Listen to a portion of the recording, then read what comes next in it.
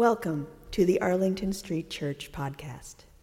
Founded in 1729, Arlington Street continues today as a gathering place for progressive people of faith in the greater Boston area and beyond. We are located at the corner of Arlington and Boylston Streets, across from the Public Garden in Boston, Massachusetts. Please visit ascboston.org for more information about this historic Unitarian Universalist congregation. Arlington Street Church, gathered in love and service for justice and peace.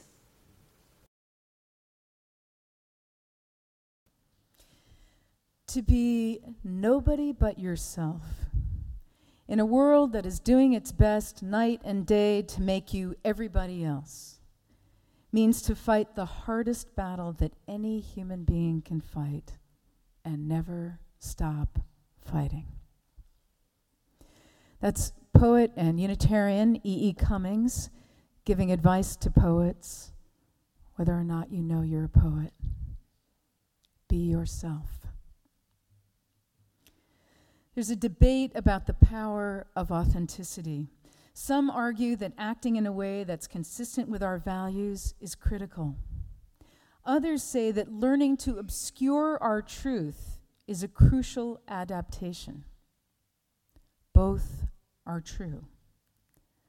But today I invite you to join me in considering the possibility that the former is truer, that being true to ourselves, acting on our convictions in thought, word, and deed, and owning our actions makes for a life well lived. Mythologist Joseph Campbell said, "The privilege of a lifetime is being who you are." Psychologist and author Dr. John Amadeo writes, "Many of us pride ourselves on being authentic, but authenticity is a tricky term. It points toward an ongoing process of uncovering what's percolating deep inside us. We may pride ourselves on being authentic when we expressed our honest opinion about what's wrong. But judging, blaming, and attacking others is not being authentic.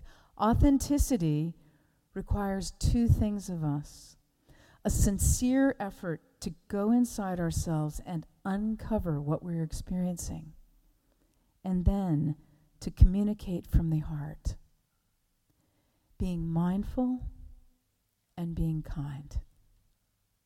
So first, being mindful. Mindfulness is attending to our experience just as it is, without judging ourselves. Perhaps we imagine that something is wrong with us for having particular feelings. We try to fit ourselves into some image of how we think we need to be in order to be respected or loved. We judge ourselves as weak if we experience sadness or fear. We imagine that if we show vulnerability to others, they'd be so horrified they'd think less of us or reject us. But vulnerable feelings are simply a part of being human, and it is a great strength, not a weakness, to embrace our humanity. Bringing a gentleness and a gentle mindfulness to the full range of our human experience and disclosing this to people to whom we want to be close creates a climate for rich connections. By being mindful of what we're experiencing from moment to moment, we stay connected with ourselves. This intimacy with ourselves creates a foundation for being more intimate with others. Noticing and sharing our authentic experience invites people toward us, allowing a person to see what's real for us. We invite them into our heart. Years ago, I organized a conference and made a very questionable decision to place a talk by a well-known psychotherapist and elder Zen practitioner after a wildly charismatic young storyteller. The storyteller finished her performance, a tour de force. The crowd was on its feet, all riled up and ready to dance, when a quiet, unassuming gentleman took the stage. Off stage, I had offered him the option of having them take a break before he asked them to settle down, drop into silence, and follow their breath. He declined and used that moment in a way I have never forgotten. Sitting down and folding up his legs, he closed his eyes and began a monologue, one of the most extraordinary Dharma talks I have ever heard. Feeling old, he said, cataloging his feelings. Obsolete. Heart hurts. Lonely. Sad. Not good enough. Not enough. The room quieted down, and he continued with this interior inventory, breathing fast, palms sweating, face hot, fear, shame, fear, shame. People were sitting down. The room fell absolutely silent. And after a long time, he said, Zen is being absolutely authentic, true to ourselves, living the unvarnished truth in this very moment. We only become more fully ourselves when we open our minds and our hearts and start exactly where we are. A few people began to weep. His teaching had already begun. Authenticity requires of us two things: being mindful and being kind. Second, being kind. Right speech is one part of the Buddha's Eightfold Path.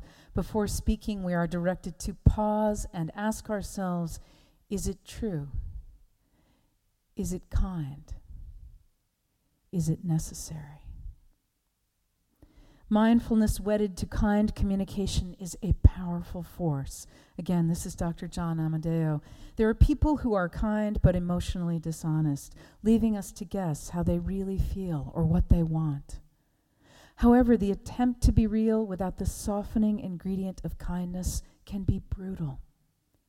Human hearts are tender. People become less defensive and more receptive when we communicate our feelings, not only genuinely, but with a gentleness that takes to heart how vulnerable we are. We yearn for genuine connection, for less pretending and manipulation. We weary of hustling and being hustled. What's the greater risk, asks research professor and speaker Brené Brown. Letting go of what people think, or letting go of how we feel and what we believe and who we are? American folk singer and songwriter Bob Franke wrote, "There's a hole in the middle of the prettiest life. I only face it 'cause it's here to stay. Not my father, nor my mother, nor my daughter, nor my lover, nor the highway made it go away. And there's too much darkness in an endless night to be ashamed of the way we feel. Let's be kind to each other. For real." Authenticity is a spiritual practice, a conscious choice of how we want to live, and a collection of choices we make every day. It's the choice to show up and be real, the choice to be honest, the choice to be vulnerable and let our true selves shine through. To be authentic in a culture that teaches us that being imperfect is synonymous with being inadequate demands courage. As we cultivate the courage and the skills to be more mindful and kinder, our true selves are surfaced. As we choose being real over being liked, authentic connections are made that are deeper and sweeter. Here's my favorite passage from Marjorie Williams' The Velveteen Rabbit, a story for children of all ages. The skin horse had lived longer in the nursery than any of the others. He was so old that his brown coat was bald in patches and showed the seams underneath, and most of the hairs in his tail had been pulled out to string bead necklaces. He was wise, for he had seen a long succession of mechanical toys arrive to boast and swagger, and by break their mainsprings and pass away. And he knew that they were only toys, and they would never turn into anything else. For nursery magic is very strange and wonderful, and only those playthings that are old and wise and experienced, like the skin horse, understand all about it. "What is real?" asked the Velveteen Rabbit one day when they were lying side by side near the nursery fender before Nana came to tidy the room. "Does it mean having things that buzz inside you and a stick-out handle?" "Real isn't how you are made," said the skin horse. "It's a thing that happens to you when a child loves you for a long, long time, not just to play with, but really loves you. Then you become real." "Does it hurt?" asked the Velveteen Rabbit. "Sometimes," said the skin horse, for he was always truthful. "When you are real, you don't mind being hurt." "Does it happen all at once like being wound up?" he asked, "or bit by bit?" "It doesn't happen all at once," said the skin horse. "You become. It takes a long time. That's why it doesn't happen often to people who break easily or have sharp edges or have to be carefully kept. Generally, by the time you are real, most of your hair has been loved off and your eyes drop out and you get loose in the joints and very shabby. But these things don't matter at all, because once you are real, you can't be ugly, except to people who don't understand." "I suppose you are real?" asked the Velveteen Rabbit. And then he wished he had not said it, for he thought the skin horse might be sensitive. But the skin horse only smiled. "The boy's uncle made me real," he said. "That was a great many years ago. But once you are real, you can't become unreal again. It lasts for always." Beloved spiritual companions, the privilege of a lifetime is being who you are. Authenticity is a spiritual practice. May we be mindful. May we be kind. May we be real. Amen.